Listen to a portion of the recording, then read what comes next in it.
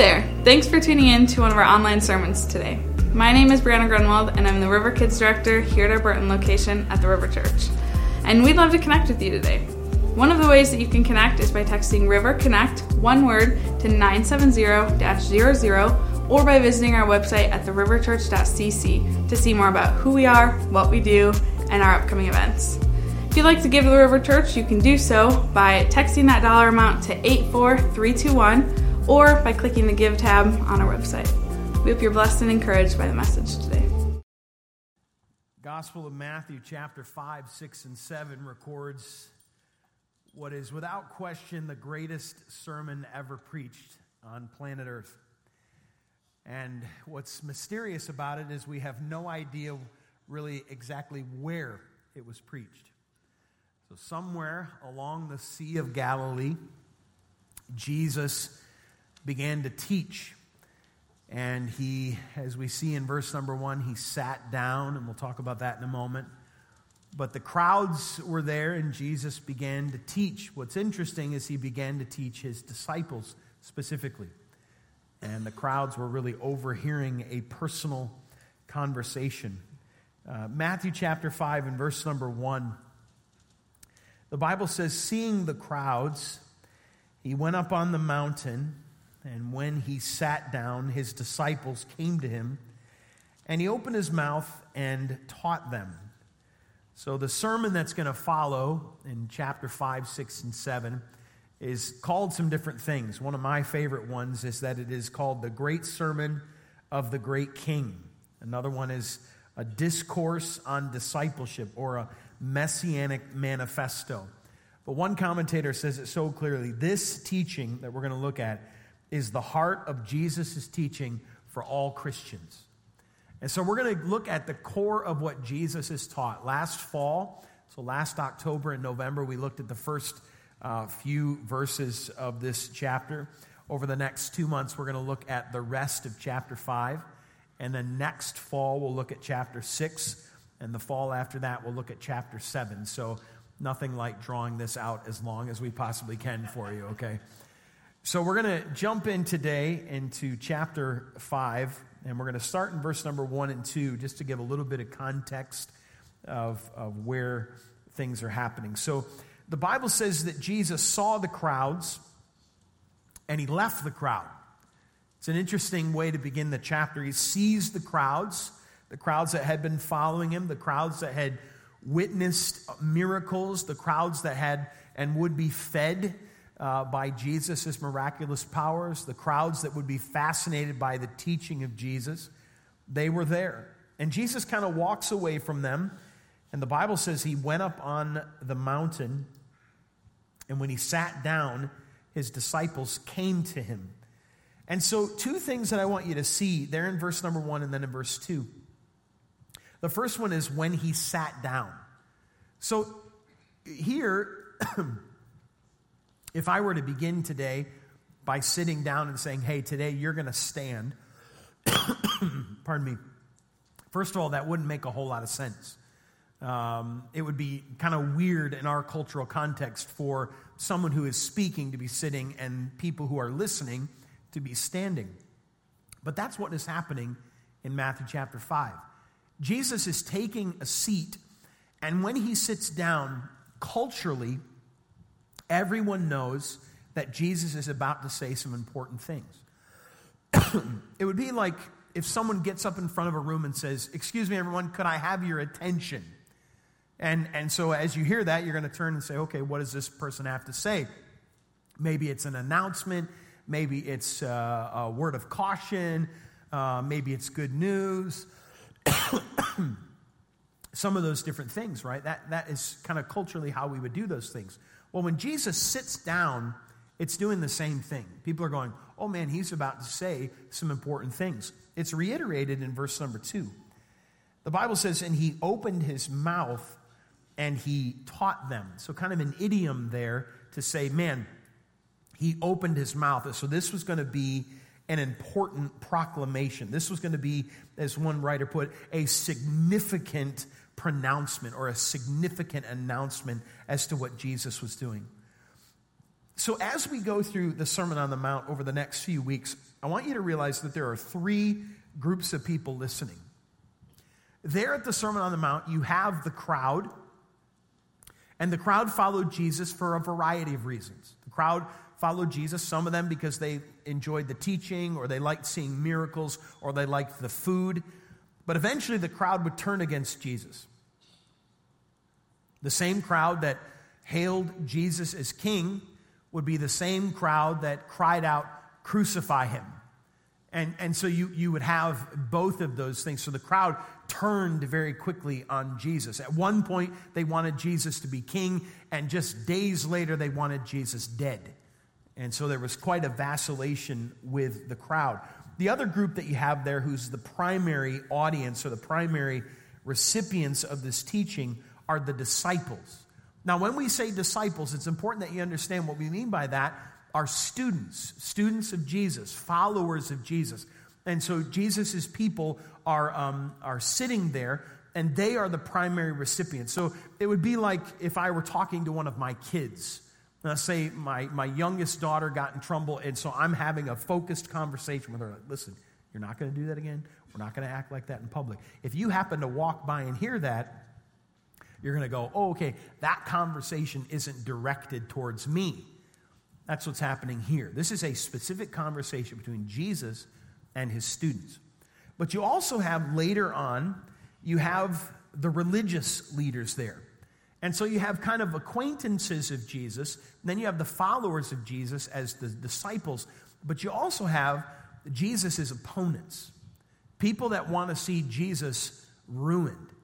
And so they're there with the motivation. Thank you for bringing me water again because I forgot like an idiot. Thank you. Ooh, this is a cold one too. Thank you. So they want to see Jesus really burnt down. They want to see Jesus fail. And so they're listening with the motive to catch Jesus. Like they want to see, is Jesus going to say something inconsistent? Is Jesus going to bumble his words? Is Jesus going to say something that's against the law or against Moses or whatever it might be? So they're listening intently, hoping that Jesus will fall into a trap. That's what they're hoping here. That's who the kind of different people are there that are listening. So let's jump forward a little bit. Matthew chapter 5, and we're going to go to verse number 13, and that's kind of going to be our text for the day. Matthew chapter 5 and verse number 13. So Jesus has just taught what we know as the Beatitudes. So Beatitudes is this idea of this, comes from Latin, but it's the word blessed. So Jesus has said, blessed are the poor in the spirit, and blessed are they that mourn, and blessed are the peacemakers. We'll circle back and look at those in a moment. But now Jesus says here in verse 13, he says, you are the salt of the earth. But if the salt has lost its taste, how shall its saltiness be restored? It is no longer good for anything except to be thrown out and trampled under people's feet. Now keep in mind the audience, the people that Jesus is talking specifically to. He's talking to his students. He's talking to his followers, his disciples. And so he looks at these 12 guys, one of which we know is a fraud. Judas is not legit. And so he's looking at really 11 guys, and he's saying, you are the salt of the earth. That's a weird kind of thing to say. Now, we have different expressions, and so we might use the phrase, man, those people are real salt of the earth people. And so that finds its roots here in the words of Jesus. But if I were to just walk up to you today and be like, hey, how you doing? You are salt. You'd be like, you are weird, right? It would just be kind of a strange, like, I don't know what you're talking about. I don't know what you were getting at.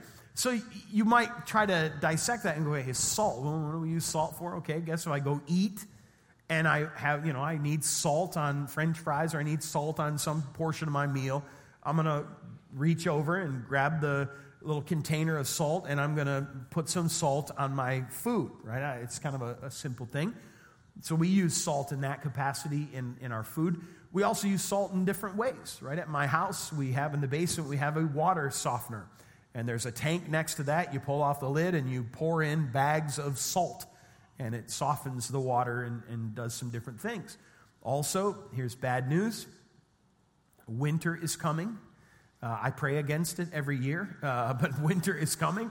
And so we will use salt to do what? Salt will go on the roads. We'll have different trucks that are filled with salt, little sprinklers basically on the back of that truck, and that will spread salt on the road, and that will thaw the ice. It will make the roads safe. You'll have bags of salt or other things on your porch or near a sidewalk, and you'll spread salt on the sidewalk so that it's safe and it thaws, melts the ice that will be on there. So salt, even in a modern context, has some different purposes. But still, if I were to walk up to you and say, you're salt, you'd be like,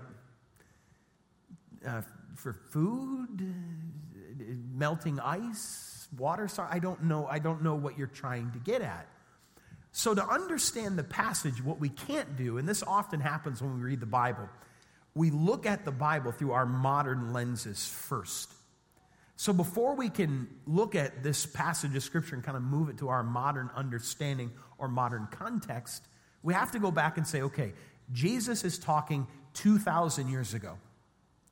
And so what did they use salt for? Here's what one commentator says, and I love this. He says the Greeks, when they talked about salt, called it divine. Roman soldiers were actually paid in salt, hence the word salary. So if you've ever used the word salary or you're a salaried employee, that comes from the idea of Roman soldiers being paid in salt. From the earliest times, salt was considered an offering to the gods. All Hebrew meat offerings were to be salted. One historian at the time, and D.A. Carson quotes him, saying, "Nothing is more useful than salt and sunshine." So for us, I don't have to salt my meal. If there's not salt on the table at the restaurant or at home, it's not a gigantic deal for me. I could move on. It's not something I use a whole ton. The water softener seems to be important, and I do not want to die on the sidewalk this winter, so salt comes in handy there. But when you start to think about 2,000 years ago, salt, when they're looking at salt being divine, when they're looking at salt being so valuable that it's almost currency, you could pay someone in salt, that's where the phrase, someone is worth their salt, comes from. You start to realize that salt was significantly more important 2,000 years ago than it is to us today. So what did they use salt for? Well, a few things. Two primary purposes in Jesus' context they would use salt for. Number one, for food. And number two, for preserving meat. So I don't know if you've had the pleasure of dealing with rancid or meat that has rotted, but it is not a joy. A few years ago when my wife and I, this is probably 10, 12 years ago. What's that? We were at camp. Thank you. You said this earlier, and I'm not a mind reader or a lip reader. So we had a freezer, and so my wife said, hey, I'm going to buy this quarter of a cow or half of a cow. And we both love beef, and so it was like, yeah, let's do that. So we bought the cow. You get the freezer. We put it out in our garage at that time. You plug it in. Thing fires up, and you start filling that thing with beef. And it's just fantastic. And so it's like, man, this will be awesome. The problem is at some point while we were gone at camp, the fuse went out. Or the fuse got unscrewed. Or something happened where the power to the freezer turned off. Well, you only get a little bit of time, right? It's in the garage, so it's going to get hot. And so what's going to happen is that meat is going to thaw, and that meat started to rot. So day after day after day, that meat got worse and worse and worse, until one day, I think, as I remember, Jen walks out there, flies are everywhere, and it's like, what is going on out here? And then she opened the freezer and realized what was going on out there. So she shut the freezer and then said, hey, how much do you love me? Right? This is how I remember the story. And because I'm telling the story, that's how I'll tell it, right? But I remember her saying, she goes, I cannot do that. Will you please go clean out the freezer? The meat is completely rotten and rancid. And so I said, okay. And so, I went out there, and I don't know if I tied something around my face or whatnot, but I began reaching into this freezer and with my hands pulling out and putting into garbage bags the nastiest stuff I may have ever touched in my life. The problem is the deeper that you went into the freezer, the worse that it got. Now, here's a sidebar note to that story. We eventually got motivated, cleaned out the freezer, tipped it over in the driveway, and let it air cool. And we thought, it'll be good, we'll restore the freezer. Someone thought we were throwing it away, stopped by, picked it up, put it in their truck, and drove away. You know how annoying that is? Someone has a really clean, if that's you, by the way, repent, all right, and return the freezer. No, I'm kidding, right? So it just went from bad to worse, right, this whole deal. Well, in the ancient world, they didn't have freezers. And so when you would, butcher a lamb or when you would have different meat, the way that you would preserve it is you would salt it. You would take salt and you would rub meat all over that salt. And the salt, by God's design, has the ability to preserve the life of that meat. Now, not extensively or in the same way a freezer would, but for long periods of time. Matter of fact, if you've ever gone to any sort of museum or Greenfield Village or something like that, you'll see in the basements or the cellars of some homes, they'll demonstrate meat hanging, and the meat is being preserved because it's been rubbed in salt. So it's still kind of a little strange because you look and go, Jesus is looking at his followers and saying to them, hey, you are the salt of the earth. Well, they understood salt was valuable, and they understood salt helped food, but they understood primarily that salt had a preserving purpose. What is Jesus saying? The earth is rotting. Now, I don't know about you, but I am stunned, frankly, by the moral decay of society. There are things that I see where I'm not a particularly old man, I'm not a young man anymore, but I look around and I'm shocked. I'm shocked by things that are considered to be normal or considered to be okay.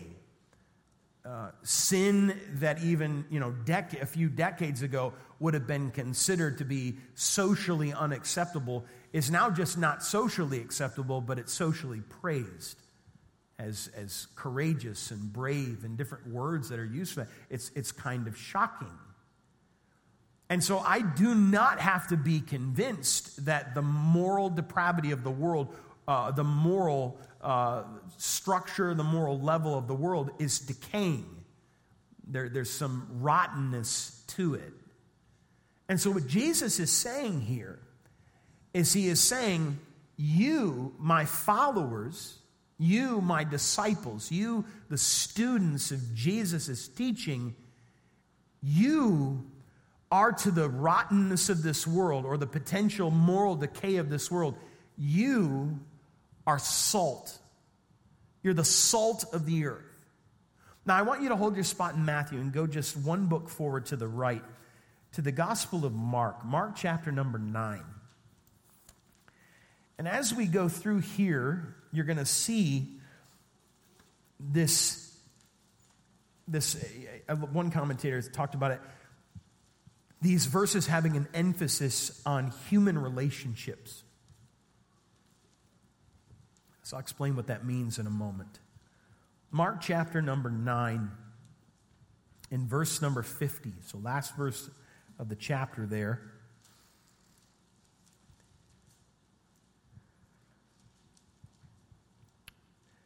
The scripture says, salt is good, but if the salt has lost its saltiness, how will you make it salty again? Have salt in yourselves and be at peace with one another. Leave Mark and go to the right a little further to Colossians. Colossians chapter number 4.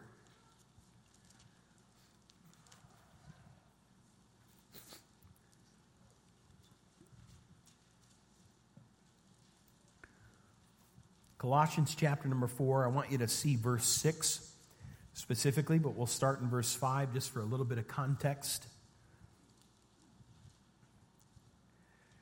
Paul says, walk in wisdom toward outsiders, making the best use of time. So walk in wisdom towards people who don't know Christ, people who are not Christians. Walk in wisdom there. Make the best use of time. Let your speech always be gracious, seasoned with salt, so that you may know how you ought to answer each person. So go back now to chapter 5 of Matthew. Matthew chapter 5. And we're seeing culturally that salt was incredibly valuable. The primary purpose for salt was food related and then preserving meat from potentially rotting. But let's just state some logical things. Salt that stays in the shaker will never improve the food. Salt that stays in the bag will never melt the ice. Salt that stays away from the meat will never preserve the meat. The salt literally has to be rubbed into that meat to preserve it from rotting. What is the Bible saying here? The Bible is saying Christians are the salt in this world, keeping moral decay at bay. Keeping moral decay from running down the tracks unchecked. Now, what we talked about just a moment ago, when we look around, we see moral decay, and maybe like you, I become upset, I become frustrated, I become a little shocked. There's some things in the world that are normalized now that will make me blush. I'm like, wow, that's normal now, that's acceptable now. And often as a Christian, and this happens in the church very often, pastors, preachers will preach against the sins of the world. But when we stop, we need to recognize that I think, based upon what Jesus is saying here, our anger over sin of the world or our frustration or our grief is often pointed in the wrong place. First and foremost, I think our grief over sin and our frustration at the moral decay of society, our frustration, our anger, our motivation needs to begin first and foremost with the church, with God's people. Because here's what Jesus is saying.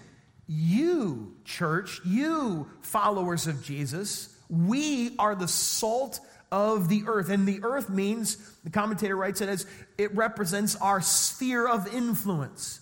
So where God has placed you in your family, in your neighborhood, in your community, in your school, in your sphere of influence, your network of friends, God has placed you there to be a moral restraint.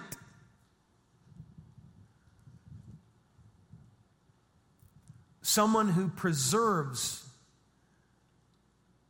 rottenness. Now, what does that mean practically? That means you and I, we are living out the Beatitudes of verse number 3 down to verse number 11 in our sphere of influence. Look back at chapter 5 in verse number 3. Jesus says, blessed are the poor in spirit. Verse 4, blessed are those who mourn. Verse 5, blessed are the humble or the meek. Verse 6, blessed are those who hunger and thirst for righteousness' sake. Blessed are the merciful. Blessed are the pure in heart. Blessed are the peacemakers. Blessed are those who are persecuted for righteousness' sake. Verse 11, kind of a reiteration of that. Blessed or happy are you in those moments where you're lied about for doing right or for the sake of Christ. Now think about this in a social setting or at your work. When people see you, do they see you as someone who loves gossip? Or do they see you as a peacemaker? Do they see you as a drama queen, someone who's always in the know, someone who loves to be part of the grapevine? Or do they see you and go, yeah, they don't want to be part of gossip? Because if they hear that there's strife, they're going to want to figure out a way to make peace. They're going to want peace in the family. They're going to want peace in the office. They're going to want peace in the community. They're not going to want to like, hey, will you pick my side? Let's trash her over there. And then when we see her, we'll talk nice to her. But then when her back turns, we'll destroy her credibility again. People will begin to see Christians as living out the Beatitudes. Verse number 8, will they see you and I as pure in heart? Meaning, man, I was going to tell you that story, but I realized that you wouldn't like it. You wouldn't like to hear that joke. You wouldn't like to hear that story. You wouldn't like to hear this latest escapade with this woman or this man. You wouldn't like to hear that because I know that that's not the way you live. Verse number 7, does someone come to us thinking that they're going to receive, an edict of judgment against somebody else? Man, this person hurt me. I know, they're the worst. Or does someone think when they come to us as Christians that they and the person that may have hurt them or offended them is going to receive mercy? How about verse number 5? When someone comes to us, do they know that we're teachable because we're meek and will be humble? How about verse number 4? Blessed are those who mourn. We're mourning over sin, not just the sin of the world, but we're mourning over our own sin. Will people come to us and tell us some things, and they'll go, I probably shouldn't tell you this because I know you're going to be grieved by this because you don't live this way or you don't celebrate sin. That's what Jesus means by saying, you are the salt of the earth. What does salt do? Salt in the ancient context preserved food. But also you can start to look and go, people have spiritual wounds in their life. What does salt do? Salt in a wound stings. And what I'm talking about here is not self-righteousness. What I'm talking about here is you and I humbly living out the central teaching of the Beatitudes, living out the teaching of Jesus so that people know that. So that there's a moral restraint in society, but that also there's some salt in the wound of sin. And then what else does salt do? If you eat too much salt, you get thirsty. You need something to drink. Our conduct in this world ought to stir people. It ought to restrain moral decay, and our behavior in this world as meek, loving, caring, merciful people ought to stir a thirst in people's hearts. We also know that Jesus is the one with living water. He is the living water. It satisfies. Look at Matthew chapter 5, verse 13. Jesus says, you, so meaning his followers, you are the salt of the earth. But if the salt has lost its taste, how can its saltiness be restored? So there's some challenge here to understand exactly what Jesus is saying. Because, again, rewinding the clock, chemically, salt was a little bit different for us. I'm not saying salt was different, but the way they gathered salt wasn't as clean as the way we do it. So there were several ways. Number one, the Mediterranean Sea was right there, part of the ocean. They would put huge amounts of water in these big bins. The water would evaporate, and then the salt would be left there in the bin, and so they would collect the salt that way. The other thing is in the south of Israel is a place called the Dead Sea. And the Dead Sea has no outlet. So all the water comes there, it collects, nothing lives there, hence the name Dead Sea. But there are huge salt deposits there around the Dead Sea. There's some connection to Sodom and Gomorrah if you want to go down that track. But the salt there, I've swam in it a handful of times in my life, and you literally have to be wearing shoes, some semblance of sandals or water shoes, because the salt deposits on the floor of that sea will cut you. They hurt terribly. That was a place where they would collect salt. So that salt would sometimes be mixed with water. That salt would sometimes be fixed with other elements or sand or soil or something like that. What the Bible is getting at here in verse 13 is saying, But if the salt is diluted in some way, how shall its saltiness be restored?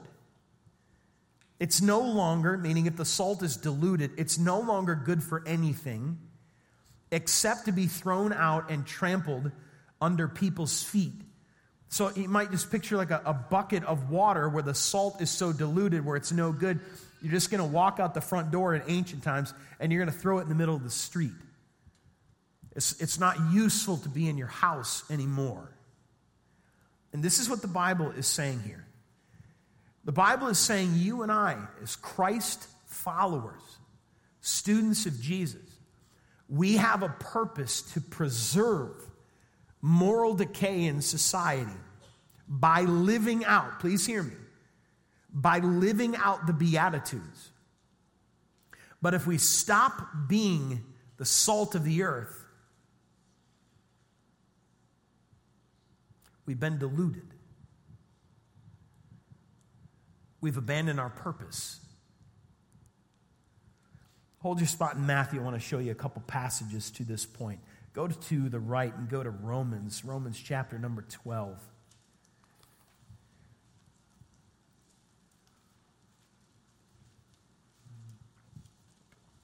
Romans chapter number 12.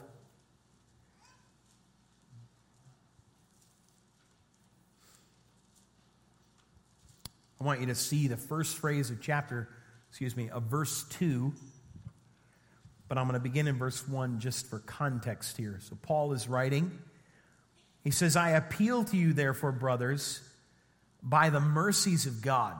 So this is all gospel rooted. This is because of what Jesus has done.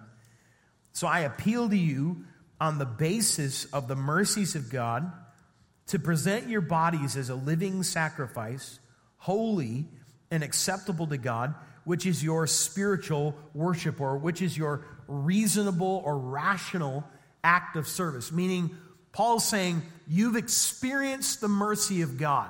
You've experienced the forgiveness of your sins and the gift of eternal life. That is only by the mercy of God. The only rational response to salvation is complete surrender of our lives to Christ. That's the only rational response to the gospel.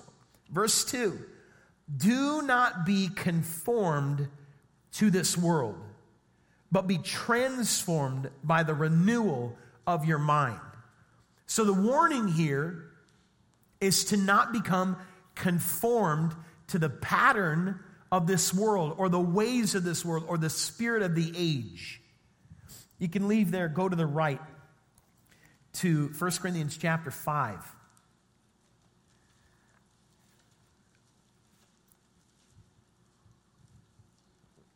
1 Corinthians chapter 5.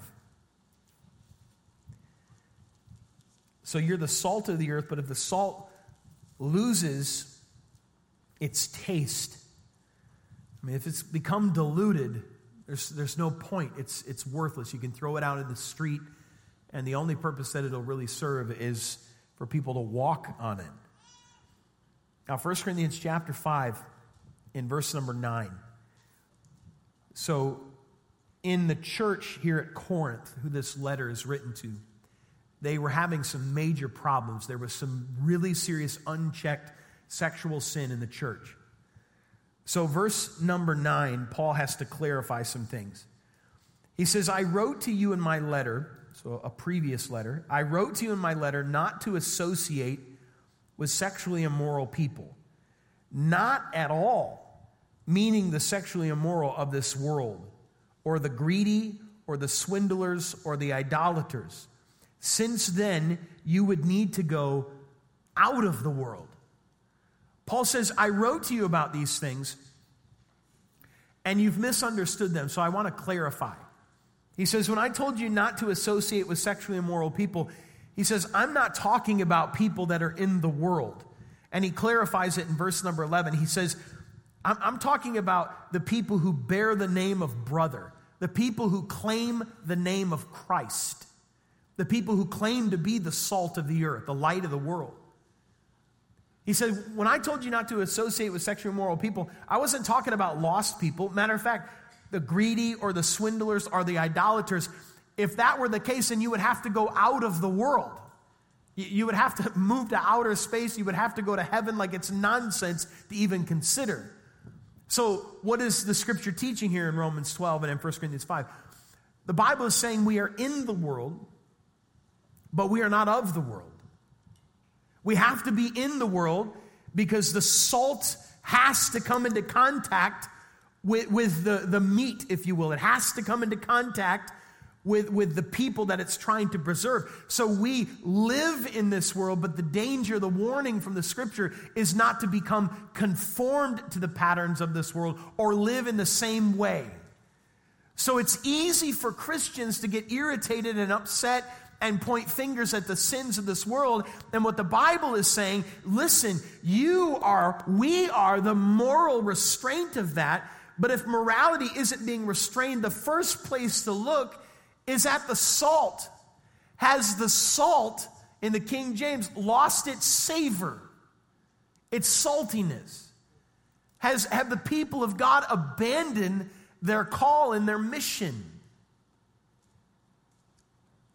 Meaning, do we look, sound, and act like, think like, process like, plan like everybody else in the world? Or is there a distinction? Or have we become conformed?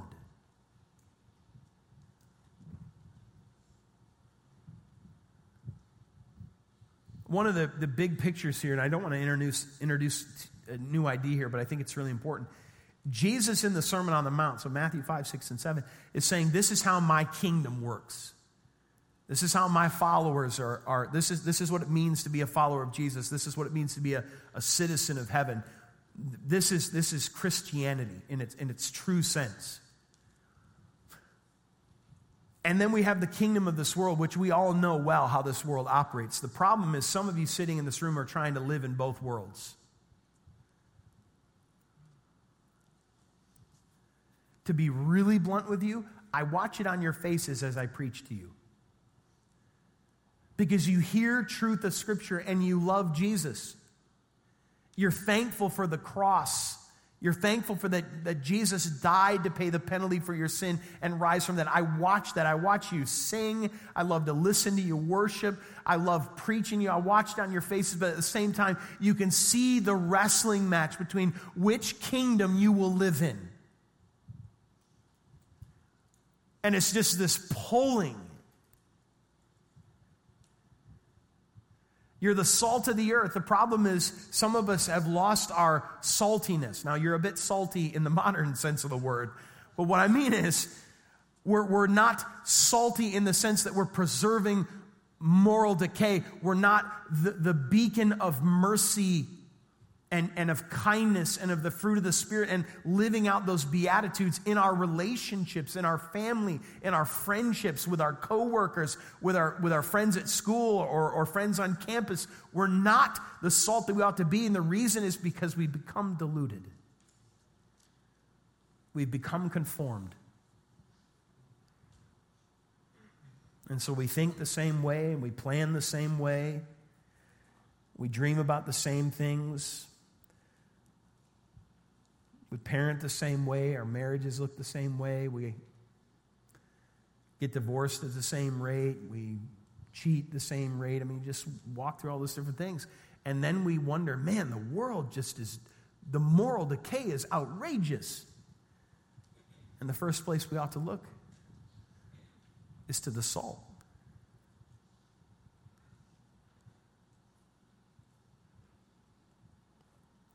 Matthew 5, Jesus says, you're the salt of the earth. But if the salt has lost its taste, how shall its saltiness be restored? It's become diluted. It's no longer good for anything except to be thrown out and trampled under people's feet. The idea here is this word useless. Useless. I was talking to a guy in our church this week, and he had no idea that what he was saying was going to impact me the way it did. I was just trying to encourage him a little bit, tell him I thought God had some cool things in store for him in the future. And he said, yeah, I don't know what God has for me. He goes, I just want to be useful.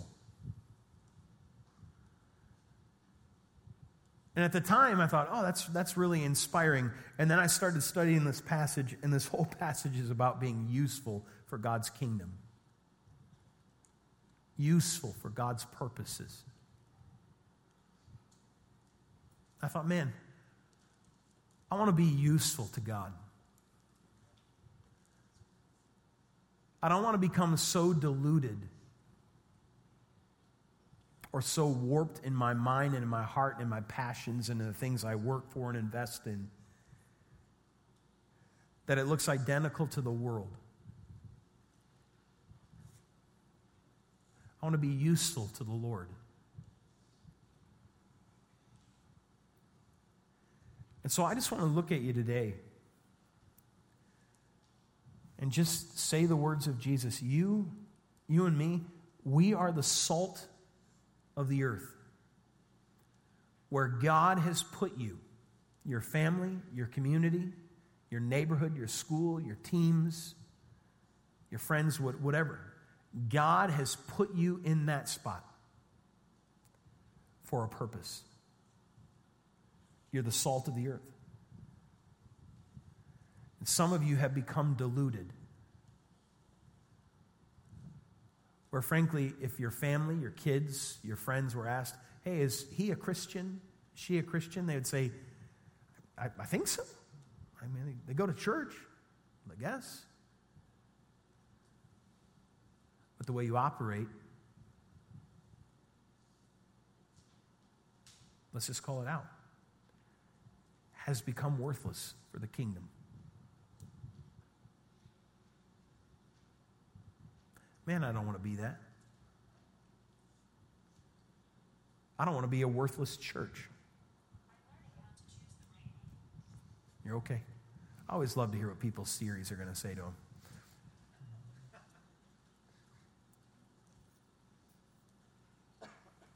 I don't want to be a worthless church. I don't want to be a worthless Christian. And so what do? We come to the Lord and we repent of the things that have begun to delude us or have deluded us, made us ineffective. And we say, God, restore me. Restore me. And we begin to say, Lord, please help me to live out the Beatitudes in my family, in my workplace, in my school. Because I want to restrain moral decay, but I also want to be a person that makes people thirsty for the gospel. I want them to see the way that I live, and I want them to go, man, something is different about her. Something is different about him. And I want them to see that so they can be drawn to the hope of Christ. Let's pray together.